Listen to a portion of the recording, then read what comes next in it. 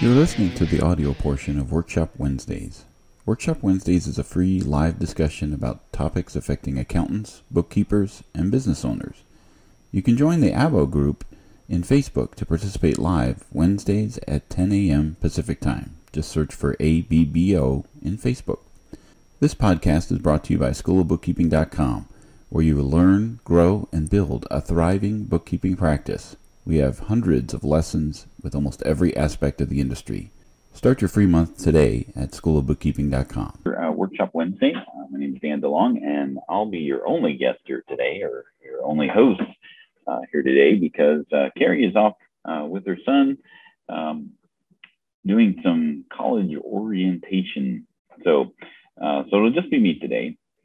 And today we're actually going to be talking about the conversion of QuickBooks Desktop to online, because there's been a lot of push from Intuit as far as the online ecosystem, apps, and being able to set up those types of things.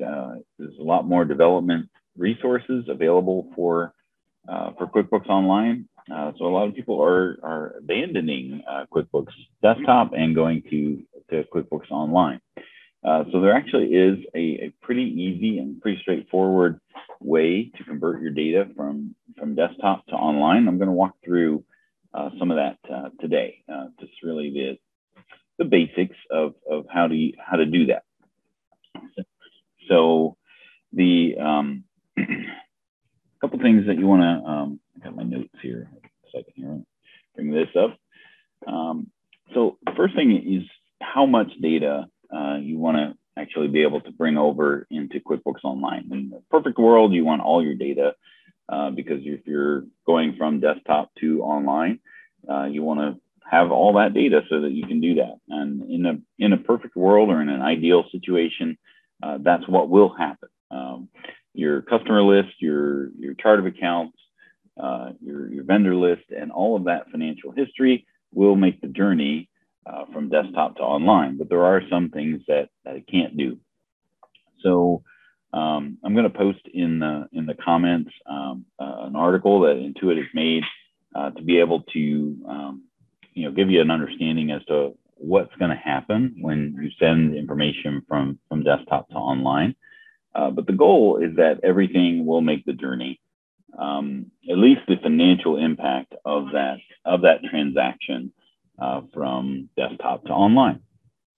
So the biggest challenge that some people might run into is when they're using payroll inside of QuickBooks Desktop, because the transition between desktop to online when it comes to payroll involves a service. So in order for QuickBooks Online to create that payroll information, it has to turn on payroll in order to do that as best as it can.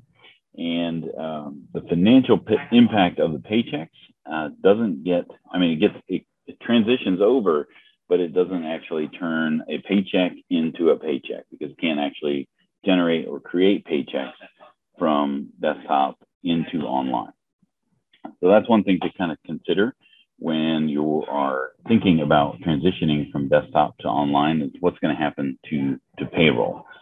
It does set up payroll as best as it can and enter that payroll data for that particular year in historical paychecks, but they aren't actual paychecks. So just something to keep in mind when you're transitioning from desktop to online.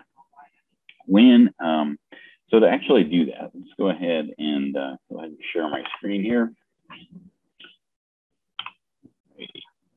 Should be able to see everything here, including myself. We don't want that. Go ahead and minimize that. So I've got a desktop file here. I've already converted this to online to give you an idea. So first thing that you want to be able to do, or want to do first, is check the size of the company file. There is a limitation on what will actually be able to transition from desktop to online. With regards to this figure right here, it's the total targets. Now that total target should be less than 350,000. So you can see this one here is less than 20,000. Now what a target is a line item reference, right? So if you have an invoice with 5 line items on it, that can be referencing, that transaction's referencing 6 targets. So it's just an indication of how much data is actually in the company file, and QuickBooks Online has a limitation of 350,000. So that number, if it is exceeded, that company file would not be able to be brought over in that state. And then you have to consider, well, how much information would I have to pare down? And there's services that will do that for you. You can use the condense feature inside of QuickBooks to be able to pare that down to get that number below a certain figure. Once it's below 350,000, then you can proceed to be able to convert the data to QuickBooks Online. So the easiest way to do that when you're using a non-enterprise version of QuickBooks is as long as you're logged in as the company admin. When you go to company, the last option there will be export your company file to QuickBooks Online. As long as you can see that, you'll be able to start the process. Now, Enterprise doesn't have this menu option.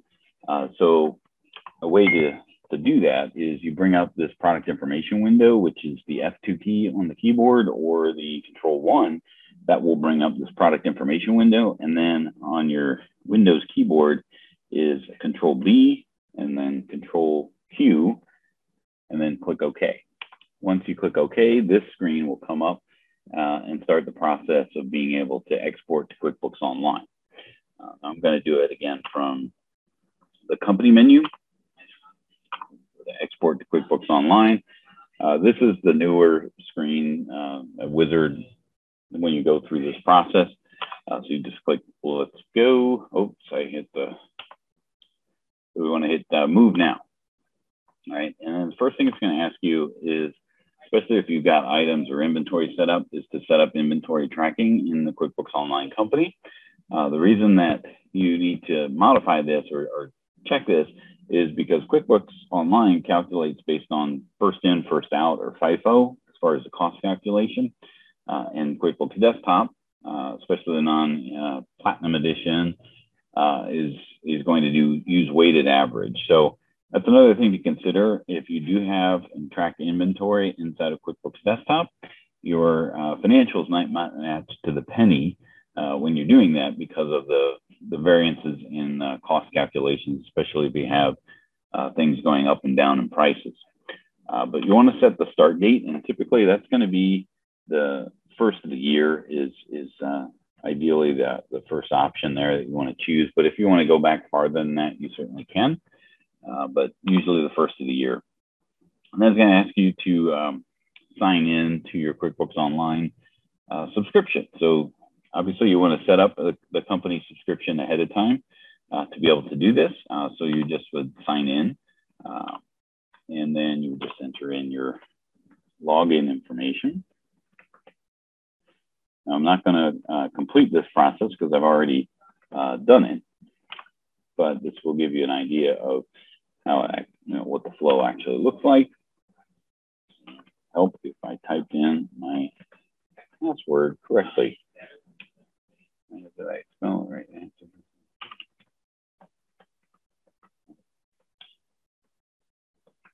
I have things memorized.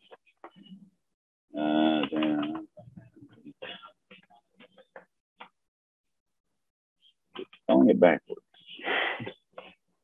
Caps lock is not on.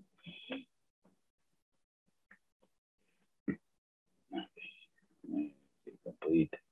Oh, there we go. That's why I didn't even put in the login name is not correct. Businessgroup.com. There we go. Just like a customer. All right. So then once you sign in, then it's going to ask you it's going to give you a listing of the company files that are eligible to import into. Now, it's important to note that there is a 60-day import window with which to do this. So once that 60 days has transpired, that company would not be eligible to be able to be imported into. So like this one here, it was created on March 29th. If I tried to import into that company file, it would probably give me an error message because this is July already. So what we would do is we would choose, this company is Gorilla Enterprises. So I would look for Gorilla. You can search at the top here, assuming you spell it right again. And then it will give you the option to import. Now, I'm not going to say continue here because then it's going to overwrite the data that's already in there. So what will happen is it will go through a process, upload the data, and then you're done with QuickBooks Desktop at that point, and then you just have to wait. As far as how much waiting, it depends on how much data is actually needing to be imported. This one here took about maybe 5 minutes. So once it's uploaded, I just had to wait, and then 5 minutes later, I got an email. And that email will look something like this. So it'll say, success, your QuickBooks import report is ready to review. You'll receive this report if there was something that didn't actually make the journey. So it just opens up in Excel. So you can just download it and open it in Excel. And the way to kind of read this is to look at, just look at it's broken down into tabs. So once this opens up here,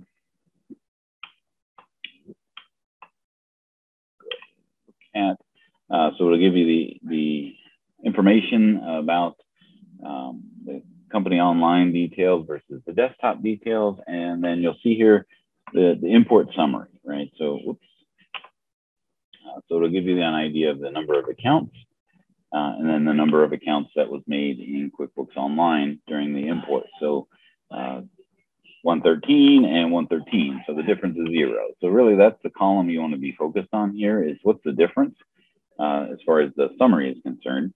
So there were 5 items in the desktop company file and 4 items were created in the online file. And so there was a difference of 1, and you can click on the link here to see the item details, and it will tell you why it didn't come over, right? So in this particular case, item tax groups was the item that was created.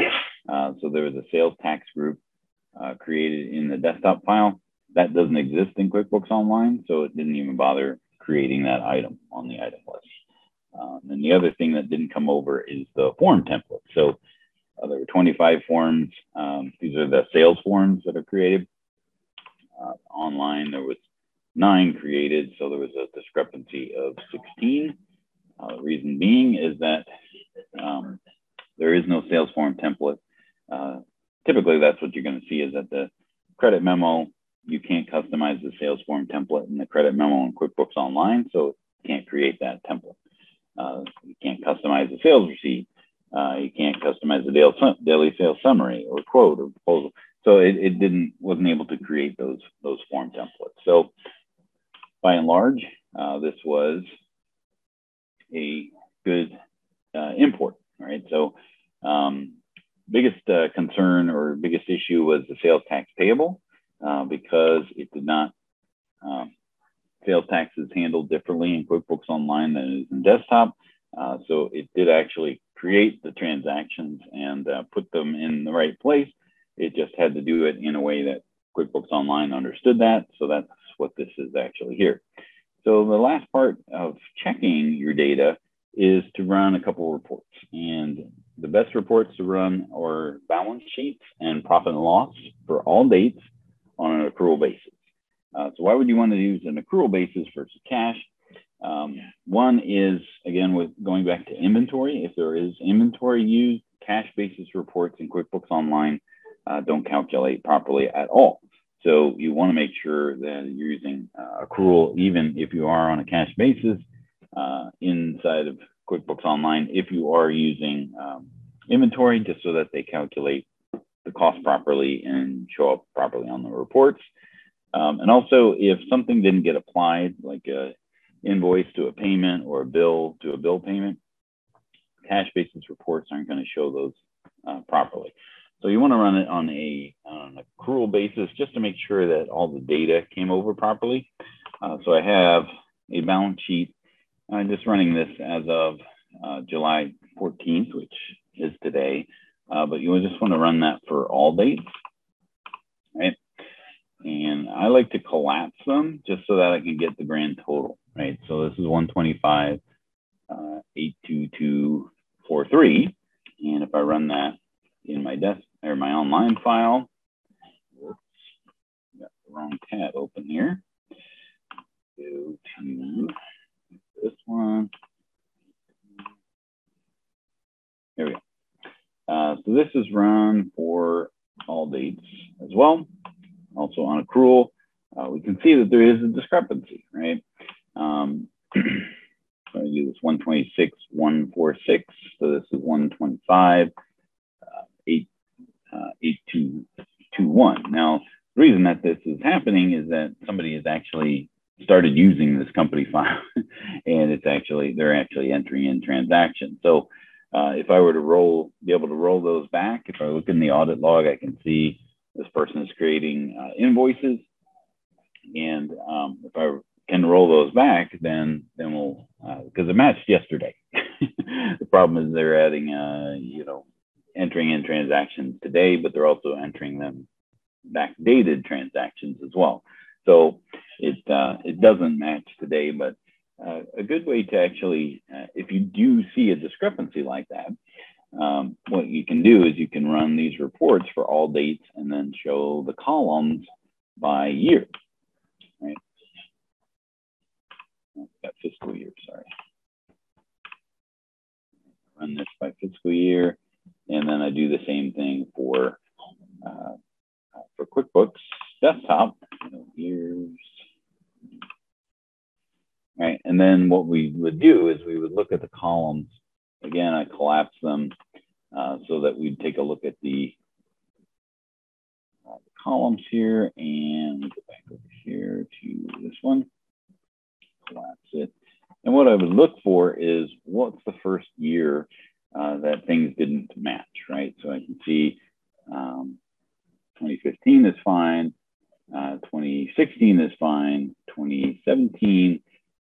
So it goes up to this year, right? And that's when things get out of whack.